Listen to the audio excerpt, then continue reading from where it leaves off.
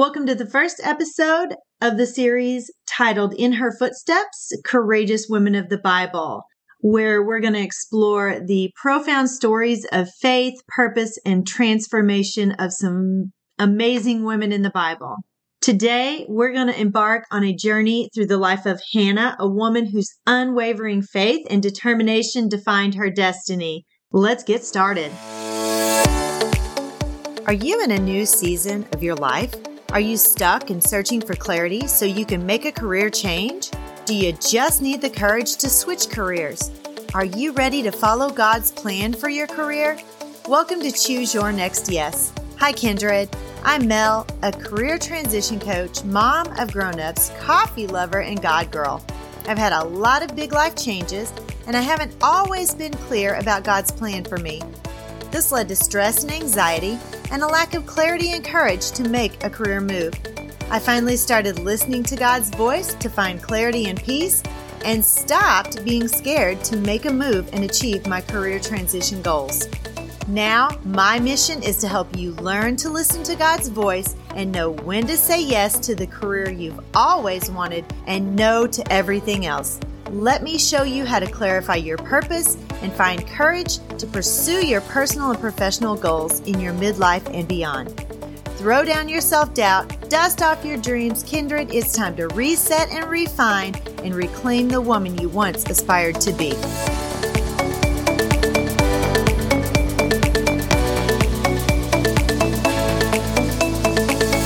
In this episode, we're going to dive into why Hannah's story is so important for us ladies. We're going to explore the historical context of infertility and societal pressures in biblical times.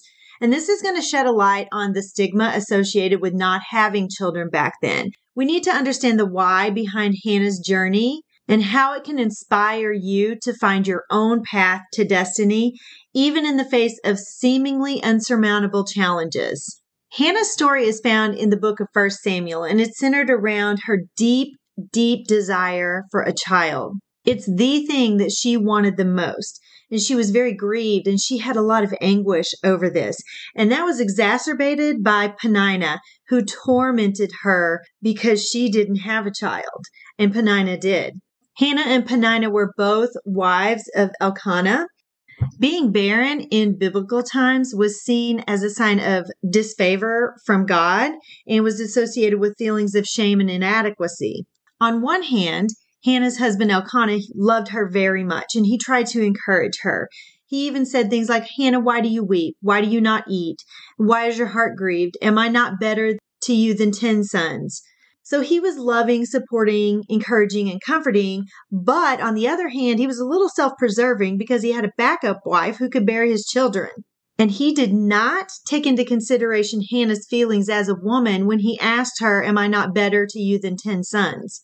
And year after year, Hannah prayed. And finally, she just couldn't take it anymore. And she cried out to God. And she made a vow to God that if he gave her a son, that she would give this son back to him and never cut his hair. And after she prayed that prayer, she had a complete change in her attitude and her demeanor. And she had complete faith in God's plan for her. And because she had faith of a mustard seed, she had a son, and she named him Samuel. And she did exactly what she said she was going to do. She gave him back to God. And because of the fulfillment of her vow she had made to God, he blessed her with 5 more children. So Hannah's faith in God and the one thing that she asked for, he blessed her with so much more. She had more children, and Samuel went on to become a prophet and a leader of the nation of Israel. So what lessons can we learn from Hannah? We all have barren times. Hers was barren physically, and she wanted a baby, but she was barren and couldn't have a baby. We have barren times where we are not finding fulfillment or fruition in the things that we are asking for.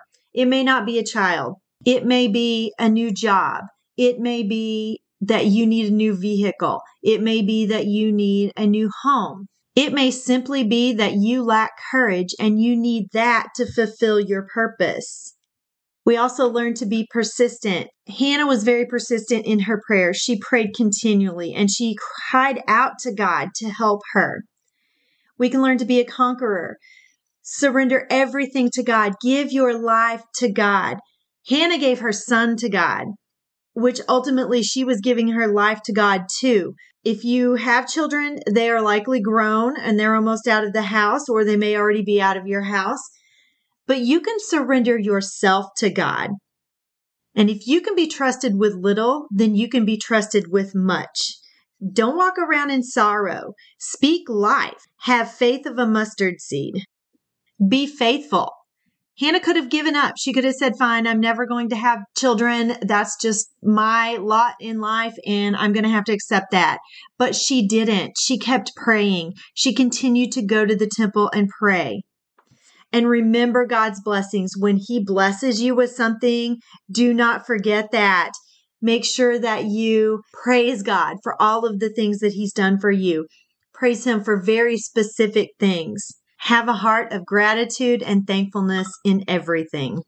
Hannah's story beautifully illustrates the power of defining your own destiny through faith, determination, and an unwavering belief in a higher purpose for which you were created. Thank you for joining me today on Choose Your Next Yes. I hope that Hannah's story and her journey of faith has inspired you to define your own destiny, no matter the challenges you face. Remember, your path is uniquely yours, and with faith and determination, you can shape a purposeful and fulfilling life. I hope you enjoyed the first segment of In Her Footsteps, Courageous Women of the Bible. I have many more coming up for you. I'm going to have them sprinkled in between regular episodes. They'll kind of be a little bonus episode for you. So hit that subscribe button and be on the lookout for the next episode. Bye-bye.